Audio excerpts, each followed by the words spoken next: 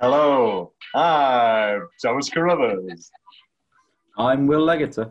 And we're taking it back to 1969 and 2019, a time when there wasn't a terrible pandemic. We were all allowed to go to the cinemas. I saw this twice in one day at a Cineworld. Now all the Cineworlds are shut. There was lots of movies coming out. I flew to a different country the week after I watched this. Do you remember when flying was a thing? How great was 2019? But now we're in 2020. Actually, no, we're not. When this comes out, we're in 2021. I lied. Oh, we're really? Wow. Right. We are recording this in October 2020. How do you think actually anything will have changed by March 2021? I hope so, because it's my birthday in March. Oh, very good. Maybe the country will all get back together and celebrate my birthday as one. I will be suspending the lockdown for 6 hours for Will's birthday, so we can have some normality on Will's birthday.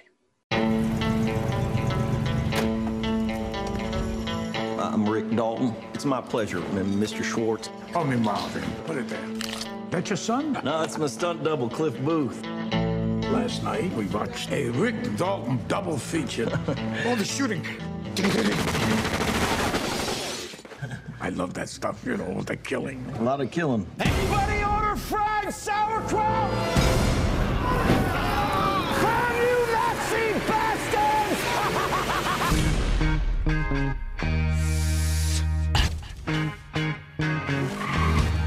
Seems this world got you down. You're feeling bad vibrations. Are you an actor? No, I'm a stuntman. Girl, look at me. So you still with Rick, huh? Still here. You could do anything you want to him. We're gonna have flames. I hired you to be an actor, Rick, not a TV cowboy. You're better than that. Line? I don't often do this, but I'm going to read you the description I've wrote for this episode. Written. Written. It's time to round out our fortnight of Tarantino with our most recently released film discussed yet, with Tom and Will's favourite Tarantino, the absolute modern masterpiece and immediate classic, Once Upon a Time in Hollywood. An absolute iconic film with all-time performances from all involved, an instant modern classic in every regard, a downright poetically beautiful piece of cinema that's a touchstone landmark love letter to Los Angeles, as well as a hilarious comedy, as well as an ode to cinema itself. Can you tell that we liked it? Cut! Embarrass yourself like that in front of all those goddamn people! All right, what's the matter, partner? It's official, old buddy. Well, it has been. August night and the leaves hanging down and the grass on the ground. Here I am, flat on my ass. And who I got living next door to me? I'm Sharon Tate. I'm in the movie. You're in this? That's me. I play Miss Carlson, the klutz. It's a ragged tent where there ain't no trees. Charlie's gonna dig you. And that gospel group telling you and me it's Father Love said, Father Love's traveling salvation show. Hook up the babies and grab the old ladies and everyone goes. I say love, Father Love. In this town, that can all change like that.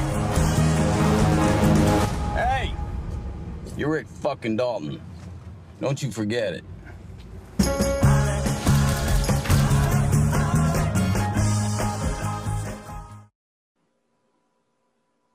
I think it's fair to say that we are, and I'll be honest, putting it on again yesterday, because this will be my 5th time or whatever in so many since it's come out, and it's a longer film. I don't think it feels its length, but it is a longer film.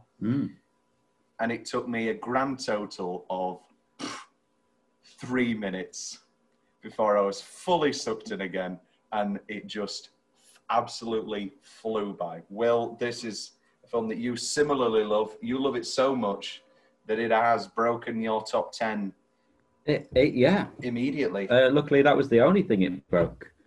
That's I don't know what I was trying to do with that. I guess it works. No, it really, yeah, it's my top 10, my favorite Tarantino. Yes, we are I both think official now that it's it just- is our favorite Tarantino. I don't want to say he's got it right. It's just done it perfectly, because that makes it sound like he's always missed the mark. But this really is perfection. It's ungodly brilliant film. Truly astounding piece of cinema. Are we both saying we would? Are we both saying we would rank it a 10? Without a shadow of a doubt. Without a single shadow of a doubt. I do think it's a perfect film. I'm looking now at my changes.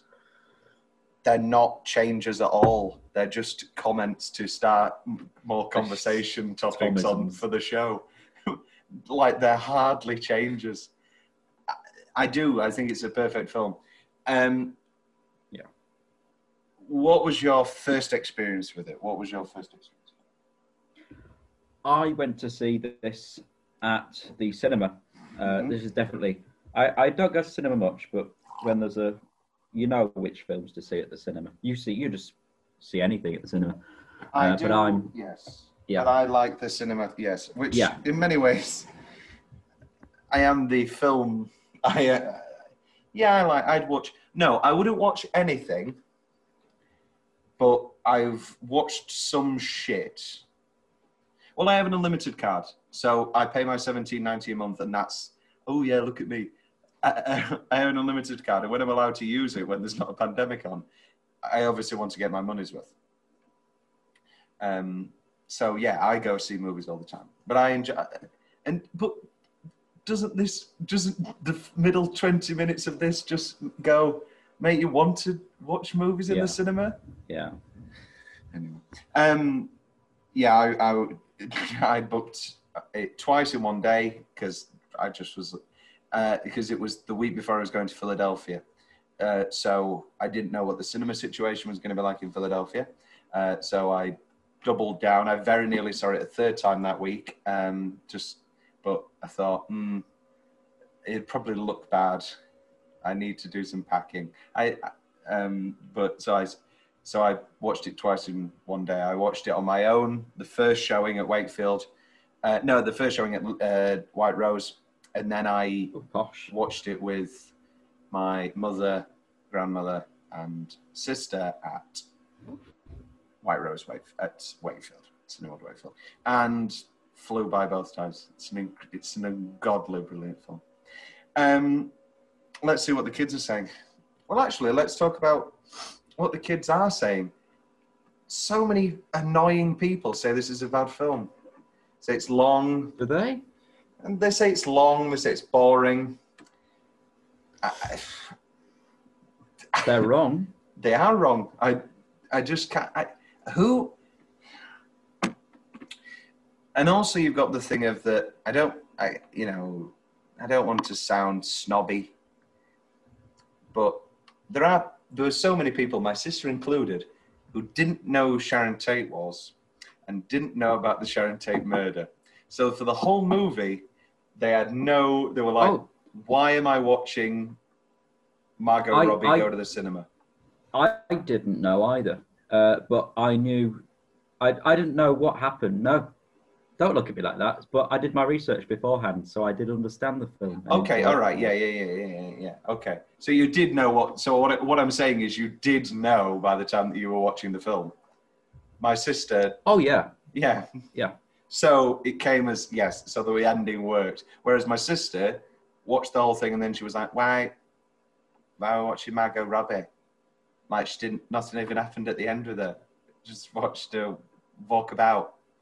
Whereas if you know the tragic history of the horrible murder of Sharon Tate at the hands of the Manson family, as well as Jay Sebring, the hairdresser who was the influence for, I can't remember whether it was him or it was the other hairdresser, but I believe it was the influence for the Warren Beatty movie Shampoo, with It's a very good movie. It's a very good movie. Julie Christie, Goldie Hawn. It's Carrie Fisher's first role. It's written by Robert Towne of Chinatown, The Last Detail, one of our great screenwriters.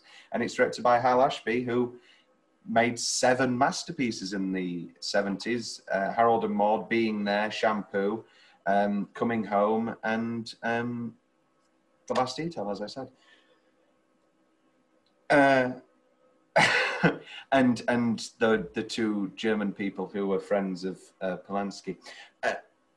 If you haven't, so if you don't know that, then of course you're going to wonder, what the hell is going on? Why am I watching this? Why am I watching Margot Robbie go watch herself? Wait, that's not herself. She looks very different in that. So I guess, what do you think, Will, of the people who don't know about the truth? What do you think of people who have the problem of the what they refer to as the dullness of the film, the slowness? See, I think that the issue is there. It's not the fact that they didn't get the ending. It's the fact that they then used that as an excuse to say, well, it's a rubbish film. Yeah. And dullness, my grandma's comment is that there was too much of the cowboy stuff. She didn't like that. That was the best bit for me. I don't think it's my best bit. Of the 3, I don't know. Well, we'll get into it in 10-minute stretch. I don't actually have any of the Lancer stuff in my 10-minute stretches, but because I have a very pernickety thing about the Lancer stuff, which is actually my change, but we'll get to that. However, I wouldn't want any less of it. We're going to talk about the deleted scenes because just put them all in. You're already at 2 hours 40. Just put them all in. On the Blu-ray, there's the whole Green Door song. In Leo, there's the whole version of him singing Green Door. Why not just put it all in? Oh, yes, it's great. There's an old piano. And hullabaloo. Great stuff. Just put them all in. All of the deleted scenes, I just put them straight in, please, Quentin. These are all great. I know that, you're trying to trim, but you know what's weird is that in the credits, so Tim Roth had a scene where he played the British butler of Jay Sebring, and that was filmed and it was cut, and then in the credits it says the gang, which is all the people that have worked with Quentin before, and it's Tim Roth cut, but that's not on the Blu-ray. So where is it, Quentin? Where is it? Tell me, Quentin, where is it? Because he's not a Kubrick, where Kubrick used to burn. Who's Quentin? It's the lead character from Arthur Miller's After the Fall. Now, because Kubrick used to burn every deleted scene. He used to burn the film. It's like, this is it. And he would then burn the rest. He hated the idea of deleted scenes. They're deleted for a reason. And in many ways, I get that. YouTube comments.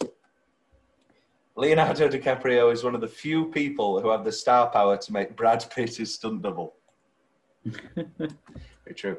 This movie, 10% hippies, 10% dog food, 10% Leo being angry, 5% old movie scene, 5% murder, 60% Brad Pitt driving. Would you add any other percentage in there, Will? Well, if I added any more percentage, it would be mathematically incorrect. This is true. What a fun comment. But if you were to decrease their joke of the Brad Pitt, what would you add to the percents? Cocktails. Yes, there are some beautiful whiskey sours in this. After watching this movie, I want to buy a dog and a flamethrower. Would you rather have a dog or a flamethrower, Will? A dog. I can't believe the budget. They revived Bruce Lee. I'd have a dog too. That's it for YouTube comments. Let's dive straight into it. It's let's talk about this wonderful, wonderful film that we both adore so much. 10-minute stretch time. Will, tell us about your 10-minute stretches. Right, well, yeah, the best 10-minute stretch for me is the you can't really call it a fight. The fight at the end. So Yeah. in Rick's house, with the dog just mauling everyone to death. The dog's the star of the show. The dog's the best. Little bit. Brandy Booth is best in show. Yes, she is the MVP. Yeah. The minute that Absolutely. Brad, I don't have it in specific favorite part, but the minute that Brad laughs, and then goes, and then dies straight away, and you go, wait a minute, oh my god, incredible, and then you're in for the final stretch. Yeah. And you're in a whole new world. Any other nominations? We'll get more into the more into the final. I've got Cliff's first. When Cliff goes to the ranch and goes to see George. Spahn Ranch, yes. Can't you see that I'm fucking blind? The wonderful Bruce Dern playing a fill-in for Burt Reynolds, who was at the table reading and was the originally cast as George Spahn, but unfortunately passed before filming. So Quentin likes to say that the last role that Burt ever played was George Spahn, which he technically did at the read-through. But I think Bruce does an excellent job, yeah. I've also got the sort of filming of Bounty Law, going from when you're into it and you think, oh, this is really good, and then he starts asking for his lines, going into that brilliant where she sat on his knee. That sort of 10 minutes is very good. Uncle Beaton. That was a triple alliterative improv. Where did that even come from? Yeah, improv. I love when he goes, where did that eat Bunko Billy Buster? Where did that come from? He goes, improv. It's like the first time he's ever improv. And it's because it's a bit like, a very old, it's obviously based on Steve McQueen with the show Wanted Dead or Alive, which they obviously point fun out with the great little Great Escape single minute, which we'll get to. But it does feel like a very straight-laced 50s TV actor sort of adapting some of the mode of the 60s, obviously Brando and James Dean of the 50s, but that sort of change of the guard. That it is such an incredible... Well, as well as he had no choice to set it in 1969 because of the Manson murder. But that 1969 really is a changing of the guard year. Mainly down, of course, to the Manson family. Everyone was, it sounds crude to say, but everyone was doing drugs, everybody was having sex, everybody was having fun, leave your back doors open, pardon the pun. Ooh, matron, yes, very funny. And then suddenly... there's this horrific, brutal murder of a pregnant woman and 3 of her friends. And you go, wait a minute. It was a bit like the sexual liberation in the LGBT, most of the gay community of the 70s. And everything's great. And then the horrors of the AIDS crisis of the 80s. Very similar in the heights of the 60s. Free love, hippies, everything. And then suddenly... wait a minute, don't be hippies. Hippies are those weirdos that lived in that ranch that ended up killing Sharon Tate. So 1969 is such a perfect year to choose. And that is obviously the beauty of the ending, in that in many ways, because you hear about Tarantino talking about his love of movies all the time. And he loves lots of modern films, but the 50s, 60s, 70s are clearly his favorite. And in many ways, it sort of feels like he's hoping that changing that integral moment may lead to the golden age continuing a little bit longer. Of course, I disagree with him, because it is that darkness that leads to the 70s, which, in my opinion, is the greatest decade of film we ever had. And I think he'd agree. I don't know. Well, I don't want to speak for Quentin. Any other nominations, Will, for 10 Minute Stretch? I suppose you got the opening sort of sequential intro thing. Yeah. I actually split them. I have them in single minutes. Oh, did you? Yes, okay. Well, I'll hand the ball over to you. Well, I've got Pacino Just what if Pacino's in? If Pacino, how great was 2019 for a year for Pacino? Because we're big Pacino guys. We simultaneously adore the 70s, real, the pseudo great performances of Pacino. Well, no, undeniably great. But we also adore late 80s, early 90s. Let's call him wild Pacino. As anybody who's listened to our Devil's Advocate podcast will know. But to have him in some real movies again, in some real roles, major supporting role here, and then Irishman, where for me, we'll look at it in Oscar travesty. The biggest travesty for me was that, any other year, this is Pacino's year. Yeah. But you're not going to beat Brad because here's Cliff Booth. Oh, well, yeah, we'll say it now. For me, Brad Pitt is just excellent. He's just doing Brad Pitt. All right, what's the matter, partner? It's official, old buddy. Well, it has been. What are you talking about? What did that guy tell you? Told me the goddamn truth is what he told me. Whoa, whoa. Hey. I'm sorry about that. Here, put these on. Don't cry in front of the Mexicans. Now, what's got you so upset, man? Well, coming face to face with the failures that is your career ain't worth crying about, then I don't know what the fuck is. All right, that guy in there turned you down? Wants to help me get into Italian movies. Well, then what's the problem? I gotta do fucking Italian goddamn movies. That's a fucking problem. Come on. Fucking bullshit. No matter where I cry in public, nobody remembers the fuck I am anyway, huh?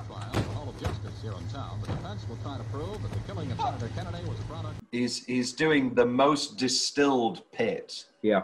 And it works incredibly well. Wonderful. He is the old adage, men want to be him, women want to be with him.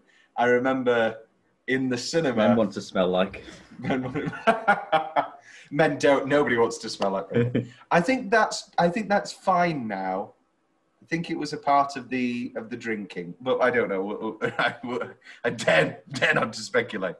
But the shirt off moment, literally. Oh, you enjoyed that, did you? Oh, very much so. Oh, Brad. Oh, Bradley. But my mother certainly enjoyed it, and so did my grandma, and they both made it known by going, ooh, and lots of other people in the cinema went, oh. It was weird watching it in America and an English audience. In England, it played more like a drama, but so much of this is hilarious.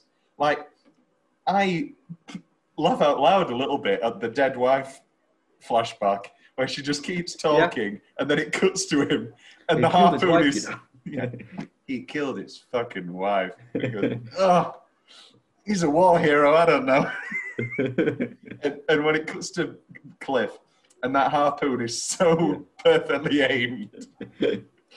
There was a long period. I watched a few videos where people are saying that it's supposed to be ambiguous. No, it's definitely supposed to be. He killed his wife. Yeah. People like to say that like the waves are going up and down, and so it may have been accident. May have been a Marvin situation. But I don't particularly. It's meant to be Natalie Wood, isn't it? No, I wouldn't say that. I mean, it would play into that old Hollywood, the tragedies of Hollywood, but I've never saw it that way. Mainly because Natalie Wood fell off and hit her head. She wasn't harpooned by Brad Pitt. Harpooned by Brad Pitt. Christopher Walken was probably also on the Cliff Booth boat. Yeah. That would be great if Tarantino cast Chris Walken just to be on that little cut flashback, just there in the background. Robert Wagner, we don't like you. Even if you didn't kill her, you did abuse her. Even if you didn't kill her, you bastard. I hope you're listening. I think he's dead. Let's talk about the Playboy Mansion scene whilst I Google if Robert Wagner's dead. This is my next 10-minute stretch. Not our introduction, Yeah, our introduction, because we've only just We just saw an airport shot, I think, to start the with. airport shots, where they pull up and I'm making Italian movies, and guess who's living next door to me? Roman Polanski. I think the director of Rosemary's Baby. Are you a big Polanski guy, Will? Obviously he's a confirmed pedophile, so calling yourself a Polanski guy. But do you like Rosemary's Baby? And unfortunately, Robert Wagner is still alive. Oh, I am a huge fan of the jukebox 80s power ballad musical Tanz der Vampire. Tanz der Vampire, which we very nearly went to go see. Yeah. With our friend Lucy, we were in Berlin, and she said, I've got a cousin who's in a musical directed by Roman Polanski called Tanz der Vampire, which is an 80s jukebox musical. It's fully in German. Yeah, I don't know what Roman's doing. I mean, I know what he's doing. Though. Yeah, we should have done it. We should have. It's got what? Total Eclipse of the Heart, all sorts of what great songs. Yeah, but it was all in German. Are you not a Chinatown fan? Well, Chinatown, I do believe, is coming up in our Jack Nicholson fortnight. Will that be a first time for you? Chinatown. Oh, Jesus. Well, I have no doubt. Well, we'll see if you enjoy it, but it is, just one of those greatest movies ever made. I don't know why you would have given it a miss, but yeah, no, Chinatown's great. Rosemary's Baby's obviously excellent. You a pianist guy? As a pianist, obviously you're not a Holocaust survivor, but you are a pianist. I do love The Pianist. Yes, I think beautiful, it's a wonderful movie. Beautiful film, yeah. Pianist or Schindler's List? I think Pianist is maybe better.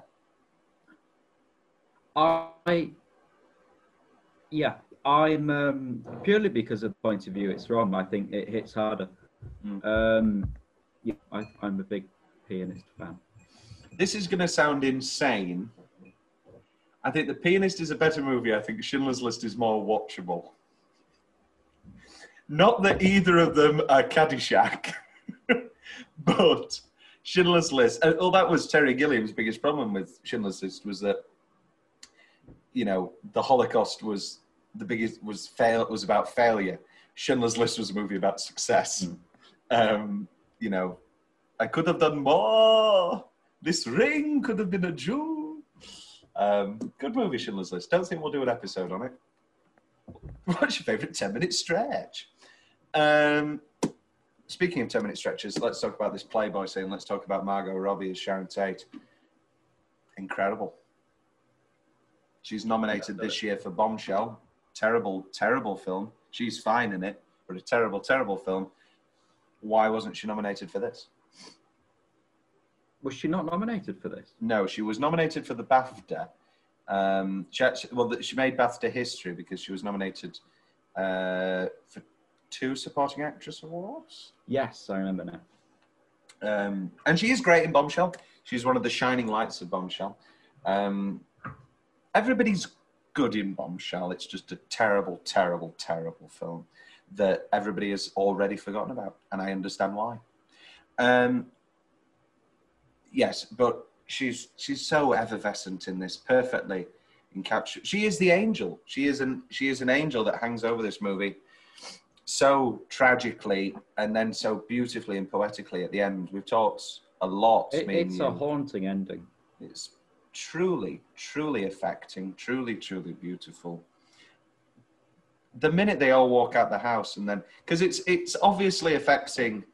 It's affecting on 2 levels, because it's affecting on, these people have been given a second chance in life. They will never, and obviously it's just a fantasy. And we know that as soon we get sucked into it, but we know, the credits are rolling, but in real life, they didn't go on. But also it's affecting on the level of maybe Rick's got a second chance in life. Maybe he'll be in Chinatown. Maybe he'll get a bit role in Chinatown. There's lots of, TV actors in Chinatown. That's always how I've saw the ending. I've seen like, maybe he gets a role in Chinatown. But so beautiful, and poetic and tragic and painful. And to have that moment play as it does after you've just laughed out loud and screamed hilarity at a flamethrowered hippie, I know no greater master of tone than Tarantino. But let's talk about the Playboy Mansion suit, which I keep saying, and then we never talk about it. Son of a loving man, that incredible little yellow outfit she's got on, just dancing the night away, just having the time of her life. We meet Damian Lewis as Steve McQueen. Yeah. She was married to him. He flew all the way over there. And I don't know how I feel about Damian Lewis as Steve McQueen. How do you feel? I love it. I love that minute. What do you think of Damian Lewis as Steve McQueen? I think it's very well casted. Yeah. He doesn't look like him. That was my mum's biggest complaint. Said, Damian Lewis as Steve McQueen? We're a big Steve McQueen family, so... yeah. Very Steve McQueen. It's got to be great. Got to be Grayscale.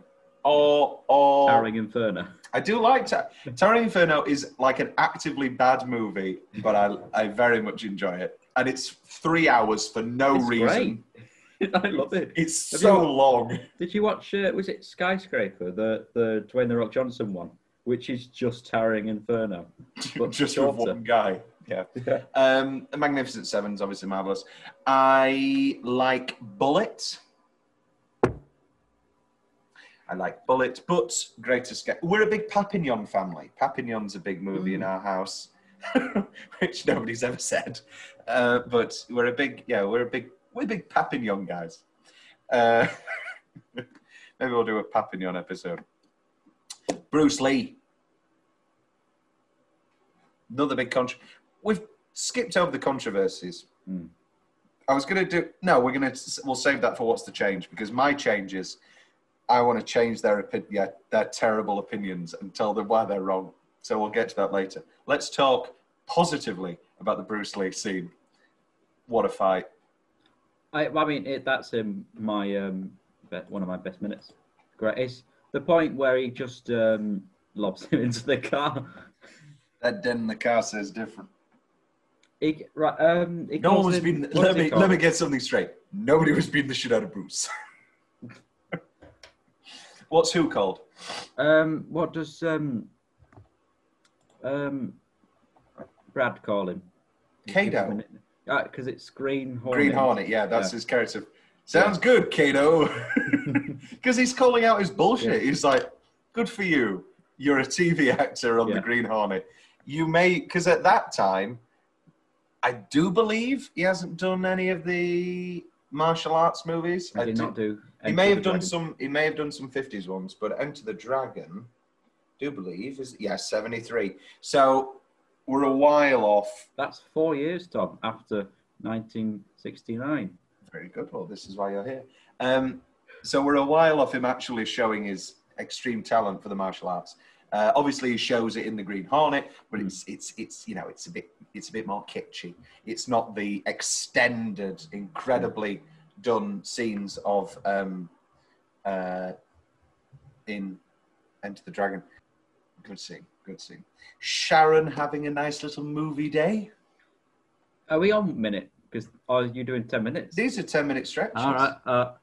No, Sharon going to the cinema is in my minute as well. I think that's a very long minute. Yeah.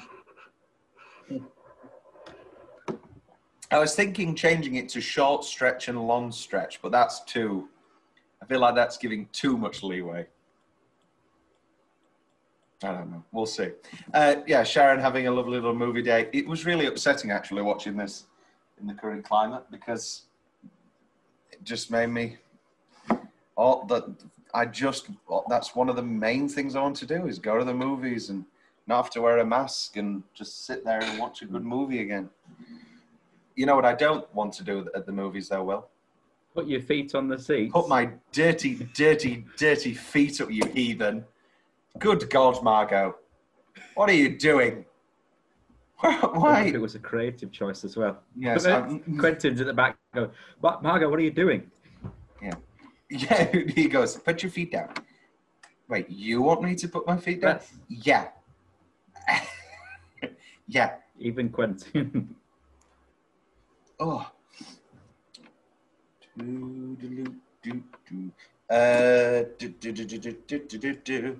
We now have a bit of Spahn Ranch. People, you know, Quentin's editor said he didn't know what the tone of the movie was, and then he saw the Spahn Ranch stuff, and he said, "Oh, are we making a horror this time?" It is such an incredible build. Terrifying. And then the sort of the payoff that he's not dead. Mm. You think the whole time, right, he's chopped up in the back somewhere. Mm. And then it feels like Silence of the Lambs. It feels like, oh, is she a great big fat person? Oh, yeah, I got her card. Have you seen a Frederick Bimmel? It feels like that setup. You know, yeah. I don't like getting gypped out of my George time. You may have to shake him up. I fucked his brains out this morning. And then that lovely little scene between George and Cliff. It's Cliff Booth. John Wilkes. Who? No, Cliff. Cliff Booth. Oh, and the 6 months later montage. The 6 months later into Out of Time, which maybe a touch would be a little bit on the nose if it wasn't such an incredible song. Coleman, and that for me is the biggest love letter to LA. Those lights coming on one after another, so beautiful. It's incredible cinematography from Robert Richardson, and then I have the finale. What was your first impression when you saw when Brandy gets clicked and suddenly we're into? I was just laughing out loud in the cinema, like uncontrollably. Yes. Incredible violence, incredible hilarity. So well constructed. Such an incredibly well constructed. The little cuts to him just having a fun time in his pool. 25, 65, no more. Great stuff. That is just a lights out sequence. I'd say from 6 months later. Yeah, the film has a slightly slower pace than compared to other Tarantinos. For instance, Django, same length, but that, you know, really, I mean, this flies by for me, but Django really has a real clip to it. This does have a steadier pace in the middle. I love it. I love breathing in this world. You know, I love soaking everything in, all the details. So great. But that 6 months later, final half hour or so is you've gone.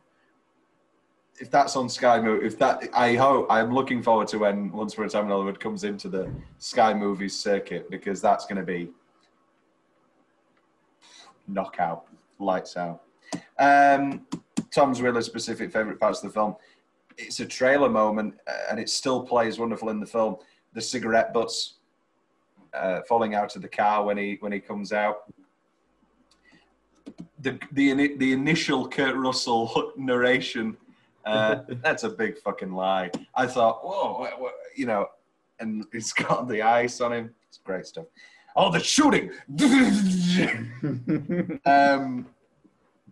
Green Door. Yes. Incredible. What a great...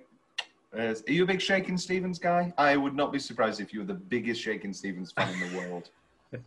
I do like Shakin' Stevens. I mean, in particularly the Christmas song. That's my, I think, second favourite Christmas song. Really? Yeah, well, no, maybe it's not second, but it's definitely in the top 5. I love it. I shouldn't say it. We're in March. Not October. Robinson. Mrs. Robinson. Yes. Do, do, do, do, do, do. Just that great slow motion, which has got the pickles. Do you like What do we pickles? think? No, don't like pickles at No? all. I was just going to say. Well, I don't like you. Oh, I was just going to say that would be one of the most sexy film moments of the past years if she wasn't wearing pickles. If she wasn't wearing pickles. If she was wearing pickles from her ears. Let's talk about Margaret Qualley.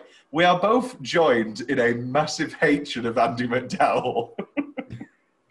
But however, Andie MacDowell has birthed a wonderful, incredible actress, Margaret Qualley. You've only seen her in this. I saw her in the wonderful television series Fosse Verdon about Bob Fosse and his relationship to Gwen Verdon, where she played not Lee Remick. I always forget her name, Anne Reinking, and she was great, really, really good in that, and she's fantastic in this as Pussycat. Did she get nominated? No, she didn't get nominated or anything. Oh, that is a shame. Who are you nominating? Qualley or Roby?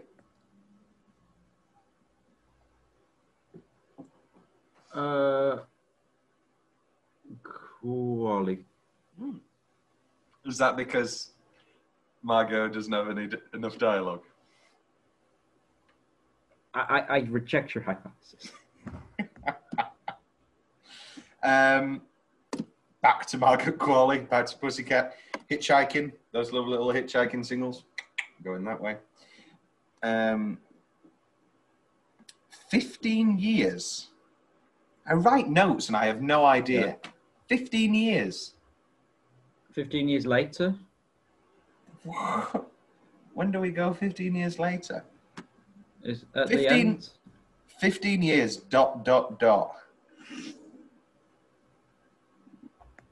Oh, God, that's going to annoy me. The bookshop with the little Maltese falcon and now we're talking books, kid. Love that line. Just the honesty in which with it's delivered. And obviously Tess does become one of Polanski's next films with Natasha Krasinski. Line.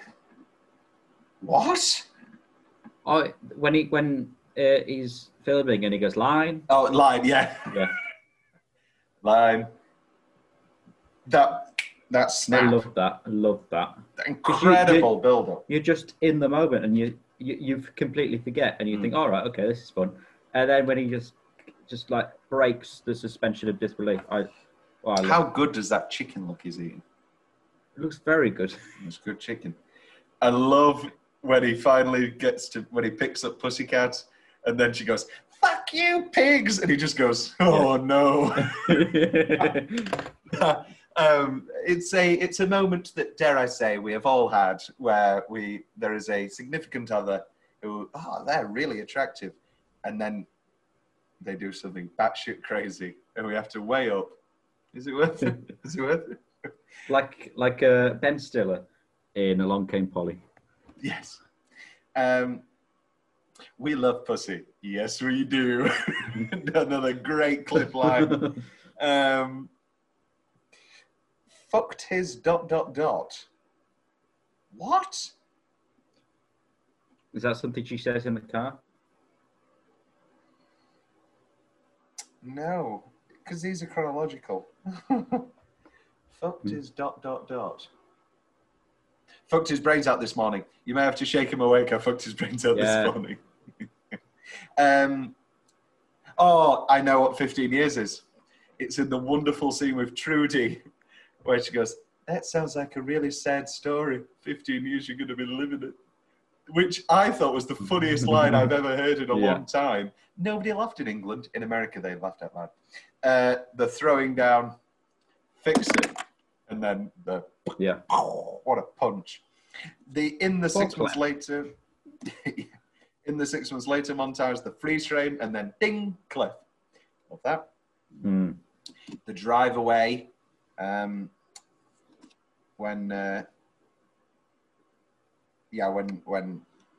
Maya, what's she called? Maya Hawke? She's Uma Thurman and Ethan Hawke's daughter. Oh, I don't know. She's the one who's like, she's the one who was in Stranger Things 3. Oh, no, I hadn't seen that. No, it's okay. And and she's the one who's like, oh, okay. And she drives, and then she just drives away. She forgets a knife, and then she drives away. I like that gag. Cliff's drug finger. Yeah. And away we go. And then Leo's pool setup. Great pool setup. Yeah. Will's more general favourite parts of the film.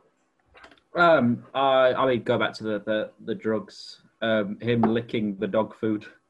Oh no, I don't like that. I mean, it's not. I don't like. It's not in change because it's obviously great, but I don't like. Oh, that whole in the trailer, like the first time we see the dog and the dog food, and then in making that mac and cheese, it just looks. Oh, I want to eat. Very that. satisfying. It's How very satisfying is that dog food coming out the can? Oh. And then the brandy licks Oh, yeah. lips. That's great. And then when he agrees with Mannix and he's like, musicians are temperamental folks. Yeah. And he's just sat there watching his TV. Guy lives in a trailer behind a drive-in movie theatre. Yeah. I've got the Inglourious Bastards. I don't know if it's an Inglourious Bastards reference, but the sort of sauerkraut little thing. Yes, that is very funny. It feels like it feels like an Inglourious Bastards. There is, of course, an Inglourious Bastards reference. The director of Operation Dynamite, Antonio Margheriti. Yes. Antonio Margheriti. Margheriti. They should have all been directed by Dominique de Gorgon. And then Gorlami. They should have all been named after the speedboat, the killing his wife sequence. The little free running bit when he's like jumping when he jumps. Yeah, parkour. I'm like, I hope that was Brad.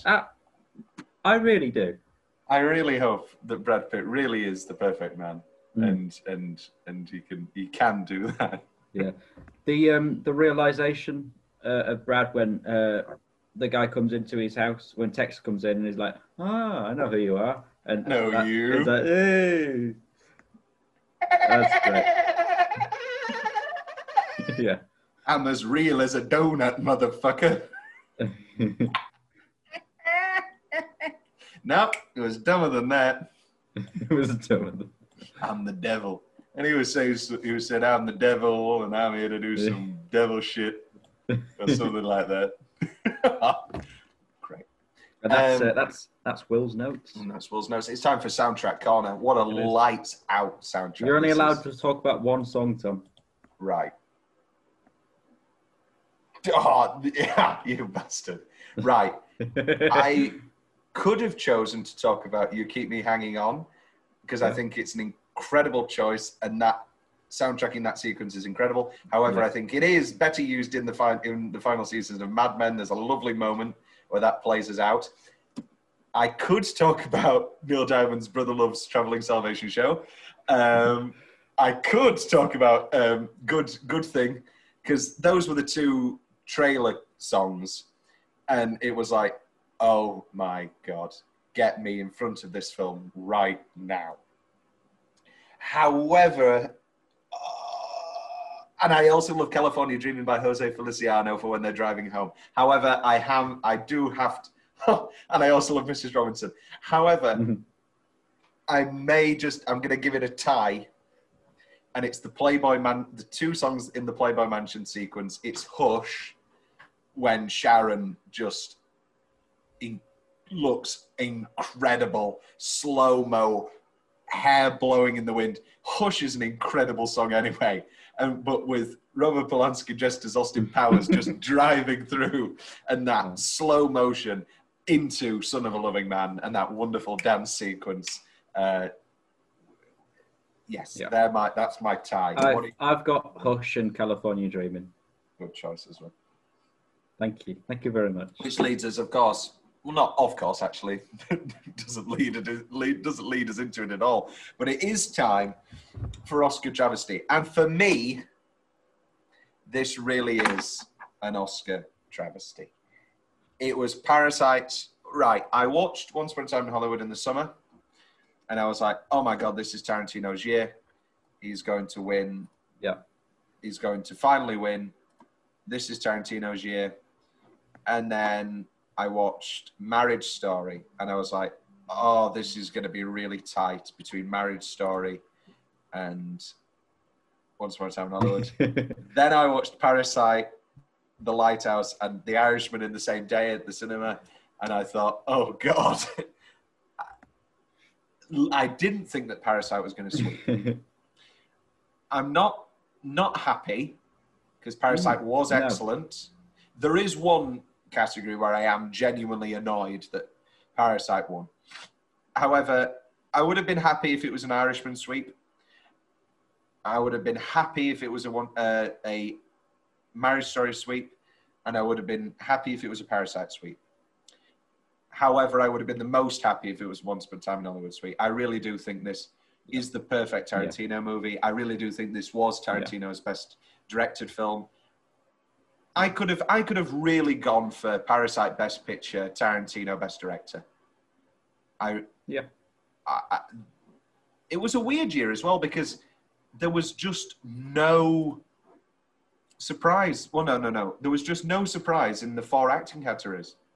No. The actors would, you knew it straight away. Had been locked in for a very long time. Dern, Zellweger, Phoenix, and Pierce had been locked in for a very long time.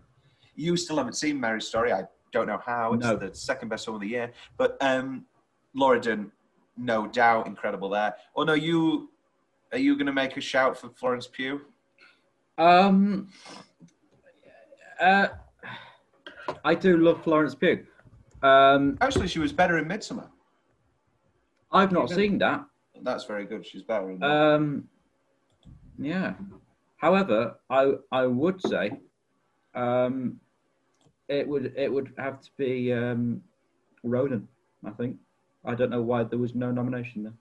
There was. Oh, there was. It's right there because she had a bigger part. Yeah, best actress. She, of course, loses to Renee for Judy. I've not seen Judy. Judy's lovely. Very nice movie. As we said, any other year, this is Pacino's year, this is Pesci's year, but you're not going to beat Brad. You're just not going to beat Brad. When he's at his best, there's just no stopping him. Now, we can't throw the Adam Driver horse in the race, even though I think it really should have been tighter. I'm going to say it, and I don't care who's listening. Look at me, I'm acting. Look at me, I'm acting. I'm acting all the time. I'm going to do some dancing. I'm acting. Joaquin Phoenix was excellent in Joker. He was nowhere near as good as DiCaprio as Rick Dalton. I think this is DiCaprio's best since Wolf of Wall Street, and hence the best performance he has ever done. And I do think in almost every regard, he should have won Best Actor. It's a better performance than Phoenix. Will, fight or join me? I am fighting. I think go for it. Joaquin is phenomenal in Joker. No doubt. It's a strange film. I enjoyed it very much. But it's a strange one. I can't really explain what it is about it. Maybe you can vocalize it. But I do think Joaquin deserved it more. Okay. Did you change your mind after you listened to his 5-minute acceptance speech about cows? And no. Yes. I think it's a big. I think it's the problem is, and I was very, very reductive of his performance when I talked about it just then. But it is. Look at me. Look at how much acting I'm doing. Which surely is what the award is for. Yeah, but No, it's for best actor. It's for best performance. Ryan Gosling should have won the year that First Man came out, but it was far too subtle for anybody to notice. It was far too subtle. Neil Armstrong didn't have a long, shouty speech where he went, "I'm going to land on the moon, and I'm saying it right now." No, he didn't. He was a very somber man. And so Ryan Gosling doesn't get the nomination. DiCaprio and Driver, obviously Driver is the famous memed moment. You know, I'm sure you'll know the meme, which I do think is a terrible thing about the fate of Marriage Story. And although I like those memes, and actually, I love all those memes. I've not seen any of the memes. I don't even know what Marriage Story is about. Take a wild guess. Is it a story about a marriage? No, it's a story about a divorce. And so in many ways, it is a story about a marriage. You don't like Scarlett Johansson, do you? No. I think I'm not the hugest fan in the world. I think she's excellent, and she probably should have won Best Actress. But anyway, for me, it's between DiCaprio and Driver, but I know that I'm outnumbered. Let's talk about the big annoyance for me. Again, Marriage Story is the close second for me. I really think Marriage Story is an incredibly written film, and I'm really glad that Knives Out got a nomination actually, because that is another greatly scripted film. But there's just no doubt in my mind, Once Upon a Time in Hollywood wins this goddamn award, Best Original Screenplay. Parasite has many, many incredible qualities, and its script is one of them. But it's nowhere near as good as Once Upon a Time in Hollywood. It's just not happening. It's just not happening. It's just of not all happening. of them, that's the Oscar travesty. It does.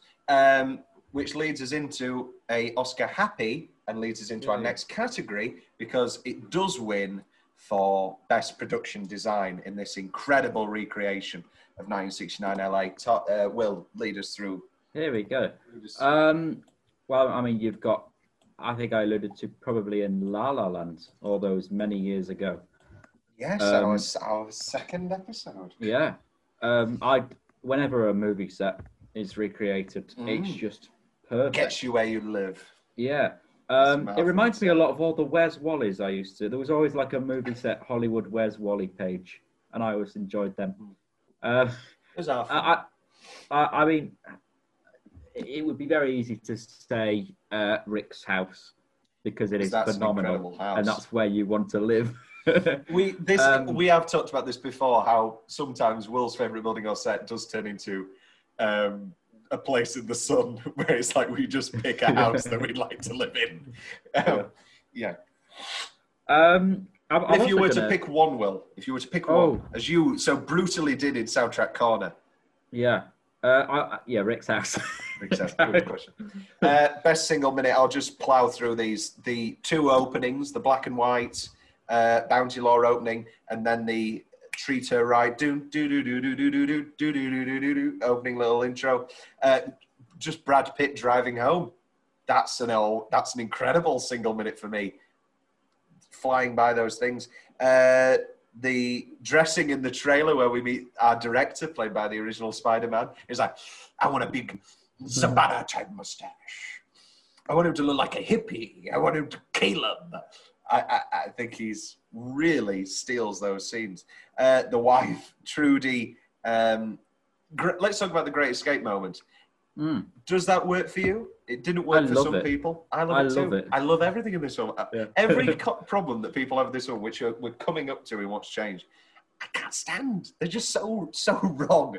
The nighttime California dreaming, that driving home sequence, beautiful stuff. And then the final minute, that beautifully poetic, haunting ending that we have alluded to, as well as, you know, on the outskirts of that minute, the you're a good friend, Cliff, and then I try. Yeah. As he's wheeled off. As he's slowly wheeled away. Why don't you go lay naked with that creature in there? She's taking 15 fucking sleeping pills. She's sleeping until Columbus Day. Yeah. You don't want to be with me. Go tomorrow. Bring bagels. Great stuff. Have I missed anything? Will? I'm exactly the same as you. But I'll throw into there his little tantrum in his trailer with that wonderful angle with the mirror position. So then he's just talking right at you, the viewer. That's very clever. Some rare Tarantino improv. That was a wholly improvised thing. Some rare in a Tarantino. He likes his own words. He does. And who wouldn't when they are that? Yeah. When they are that excellent. Hey, you! Yeah, asshole! I'm talking to you! The hell do you think you're doing bringing that noisy hunk of shit around here at midnight? This is a private road, all right? Who are you? And who are you here to see, huh? Nobody, sir. We just got lost and a little turned around. Oh, horse shit. You fucking hippies came up here to smoke dope on a dark road, huh? Next time you want to try that, fix your fucking muffler. Look, we're really sorry we disturbed you. Look, Chief, you don't belong here. Now take this mechanical asshole and get it off my fucking street!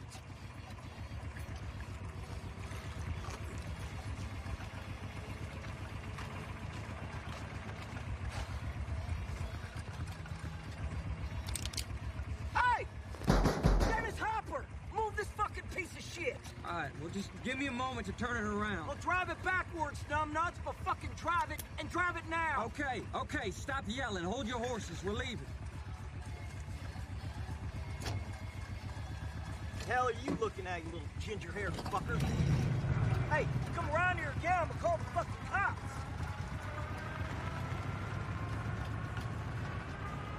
Excellent. And then I'd throw in to highlight that ending scene. It's the bit where, is everything okay? No, some hippies just broke into my house and killed me. Yeah, that's... I teach Sharon that she lives next to J.K. Hill. So beautiful. And then just that single minute where she comes, that moment where she comes on this, when she comes on the intercom. I'll throw another minute in. It's when Rick goes out to confront the hippies in the car, and he's just got the big cocktail. Come on, Dennis Hopper, move your car. Great stuff. Great stuff. Because it is a hunk of junk, that blood, and it's smoking up a goddamn stone. Best line, I mean, whoa. We've been quoting this. It's only been 2 years, but I feel like we've quoted this for 10.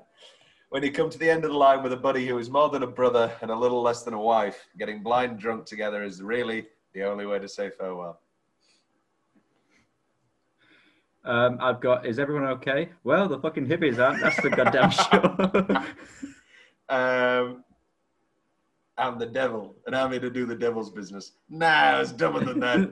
Something like Rex. God, shoot him, Tex. Tex! I like Brad calming Rick down in the car. Don't cry in front of the Mexicans. My buddy and his dog killed 2 of them, and no shit, I torched the last one. Torched? Yeah, I burned her ass to a crisp with a flamethrower from the 14th Fist of McCluskey. Yeah, I just love. Go on. I like. What the hell are you looking at, you little gingerhead fucker? Look, when he's in the back of the car. Christ. Look, Chief, you don't belong here. Now take this mechanical asshole and get it off my fucking street. Hey, Dennis Harper, move this fucking piece of shit. And the bit where he's like, oh, yeah, my buddy and his dog killed 2 of them, and no shit, I torched the last one. Torch? Yeah, I burnt her ass to a crisp. I just said that, Will. Did you? Yeah. Oh, no. I'm not listening to you. I'm just excited. They're great lines. Well, I've got no more. Plow through the rest of yours. Anybody order fried sauerkraut? Burn you Nazi bastards. That's great. It's good. Let's talk about what's the change. Let's do it. So I have here my one change, but also it's not a change. And I've come around on it. Oh. It's annoyed me that Lancer, even though it's a TV show, is shot like a modern day film. It does annoy me because every time we cut to a film, it's the exact aspect ratio, it's the exact film stock. It's the black and white 16mm, it's the 35mm for the 14th Fist of McCluskey. But then Lancer's just shot as we've shot the rest of the movie. I think, yeah, I could see your point, but it works, and I love it because of that suspension of disbelief and then, that sudden line, which is pull you out. Always been my back and forth with it, is that it obviously, which is actually my back and forth with my grandma, because she's when she's like, I thought there was too much of it, and I said, yeah, but if there wasn't so much of it, then we wouldn't get sucked in, and then that line wouldn't break us. And she goes, nah, there's still need, could have done a trim. Yeah. I want to go back to the very first. Oh, imagine going back to the very first time you watched this. I mean, there's many points in the movie when you'd be like, oh, but that as soon as he went line, I'm like, and it's another burst out laughing again. It's just so clever. He's a clever man. He is a very, very clever man. On this little show we do, what do we do next? What's left from Will's notes? Nothing. I have what I like to call the perfect night in, where it's Al Pacino and he's got some film prints with a beautiful wife. In like his basement movie room. Basement, and I poured a cognac, and I. And there you go. There you go. And we watched 70mm prints of Tanner and the 41st of McCluskey. And then this morning I came into my office early and I watched 2 episodes of Bounty Law.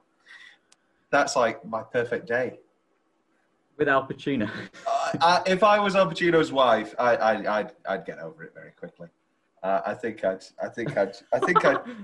change sexualities to just to be Al Pacino's common law partner. And that's it for my notes. It's time for a few fun facts, though. Brad Pitt ad-libbed the line, "You're Rick fucking Dalton, don't you forget that."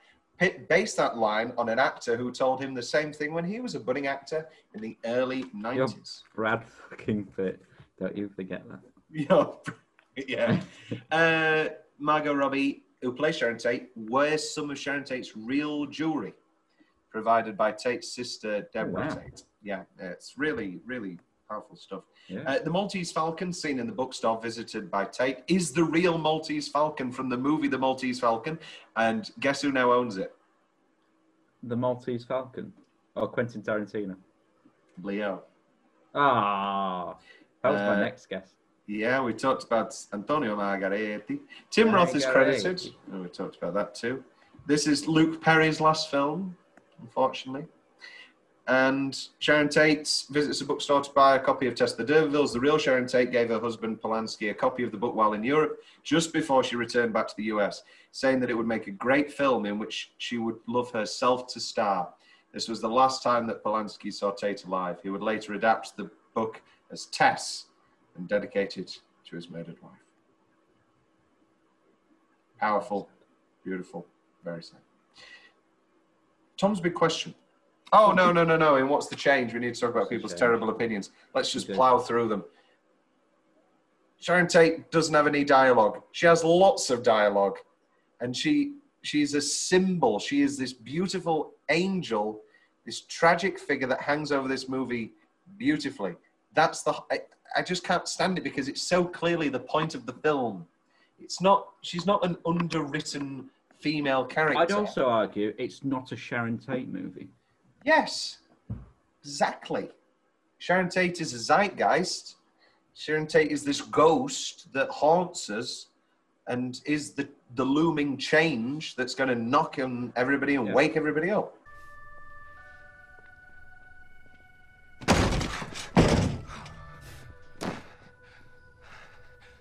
Can I help you?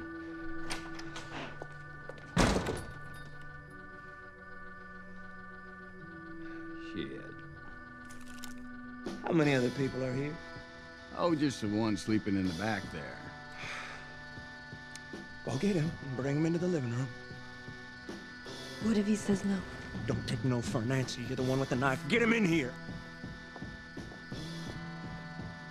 Hey.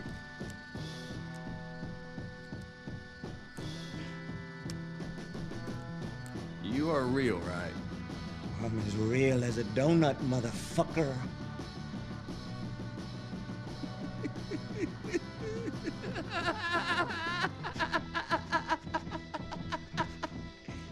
Go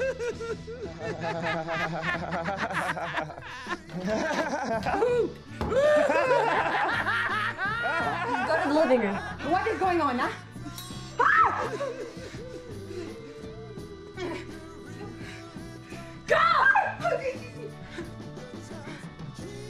Who the fuck's that? I don't know. Francesca. Very horrific stuff. And the Bruce Lee thing. Well, I guess this leads into one of my questions. Is the Bruce Lee fight real? Or is it Cliff getting a bit excited in his head? Did Cliff really knock Bruce Lee into a car? Yes. Yeah, I've always thought he had too. This is Tarantino's thing. He's like, because everyone's like, you can't say that somebody would beat Bruce Lee. And in the original script, he did. Obviously, in this, they cut, so we don't know who wins. But he says, he's a fictional character. If I think that Cliff Booth can beat Batman, then he can. I mean, that's my exact answer. He's not real. So, like, of course he can do whatever he wants. And then also Tarantino obviously has great admiration and affection for Lee. It's not a bad portrayal at all. Some people think he comes off too arrogant. He was a little arrogant. It doesn't make him less of an incredible performer, incredible soul, incredible martial artist. But you would be arrogant if you had that talent. The arrogance is what drives the comedy and yes. of that scene. It's so to get obvious. that reaction. Again, I have no complaints because it's so clearly the point. Other questions. Has Cliff Booth been to prison? He says, I'm too old to go to prison for poontang. Prison's tried to get me all my life, and it still hasn't. But then he later says, spent 15 months on a chain gang in Austin, the last cop's jaw I ever bust. So I don't think he has been. Because the last cop's jaw I ever bust does feel like he's trying to ingratiate his way into this family. I think he's sensing the danger. Yeah. Because obviously, and then it gets a great reaction out of Pussycat. Yeah. Charlie's going to dig you. Charlie's going to dig you. And let's end on a really positive note. Let's have no ambiguity to this question, Will. Does Rick Dalton now become the biggest successful actor in the world? Yes. Yes, he does. He's one of the sons in The Godfather. It's 69. We'll end here because there's no sequel. There's no closing. There is a great closing line. Do you want to come up to the house? Beautiful. Let's end here. Let's cast Rick Dalton in some 70s movies. Okay. He becomes James Bond. He replaces the first Connery. American James Bond. He replaces Connery in Live and Let Die. Oh, so you're still having George Lazenby do one of Majesty's Secret Service? Yeah, we'll still let him do that. Because apparently it's the best one. Yes, according to Mark Kermode and Christopher Nolan. By all accounts, yeah. Lots of people do like it. I'm going to cast him as... Rick Dalton in Marathon Man. Oh, yeah, in the Laurence Olivier part. Yeah, in the Laurence Olivier. Actually, Rick Dalton as Roy Scheider in Marathon Man. Yes. That would be, actively very good. Rick Dalton as Chris Walken in The Deer Hunter. Ooh. Rick Dalton could be one of the other guys in The Deer Hunter. He can't be. It's not being Christopher Walken or De Niro. But he can be... Actually, he could be the De Niro role. I could see that. I could see Rick Dalton. Rick Dalton as Sonny in Grease. Rick Dalton. This is an actual one that we discussed in our Butch Cassidy episode. So Butch Cassidy is 69, isn't it? Yeah, 69. Okay, so they don't make Butch Cassidy yet. Instead of Redford and Newman, which I really don't want, Cliff Booth makes his acting debut as Butch and Dalton plays Sundance. Oh, how good would a Tarantino directed, still using the William Goldman script, still using the exact same This is what I script? want to see now. I mean, you'll never get it, but I really want this the expanded universe of Once Upon a Time in Hollywood with these real actors acting in films. But yeah, well, he said he's written He's three made episodes of Bounty Bounty Law. Law. Yeah. He says he's written them. He'd gladly do them. So I'd watch it. Who wouldn't watch it? Great stuff. Well, we adore this film to no end. Mm. I believe, I can't remember where I put it, but it made it onto my top 10 films of the 2010s. I'm very tempted to move it up my list. Oh. Up and up. Oh, no, you wouldn't be bumping anything. Okay, let's do this live. Right, are you ready? I've got it here. I've got it here. So, Once Upon a Time in Hollywood is currently at 10. Mm. Is it moving to 9, moving When Harry Met Sally to 10? You're looking at the wrong list. That's incorrect. Why is that incorrect? Because I didn't update it. Oh, Will.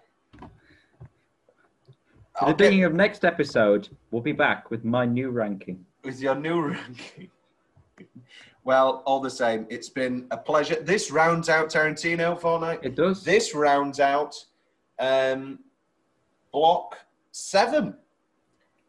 Oof. And this is our 90th episode. Happy birthday. Yeah. We now announce that we are now, over the next 3 weeks, going to be doing something entirely different. You'll get 7 bonus episodes. Well, not really. They'll be coming out instead of the movies. But it's time for our first annual quizathon. Which will soon become biannual. Yes. What do you mean biannual? Oh, sorry. Half annual. Twice a year. Yeah, do you want it to be twice a year? Yes, please. It was very Every fun, week. wasn't it? I love quizzes. Quizzes are great. Featuring previous guests galore, Katrina Unit, Sam Mandagomi, Nathan Sloan, Alice Priest, and my mother, everybody. And I will be your host, which leads that your co-host, William Legater, will be in it. So that's all very, very exciting to look forward to. Will fucking Legater. Don't you forget it. Now you say something to me. So,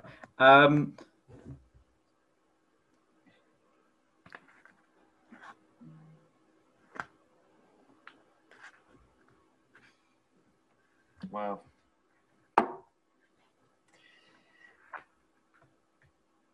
That was awkward.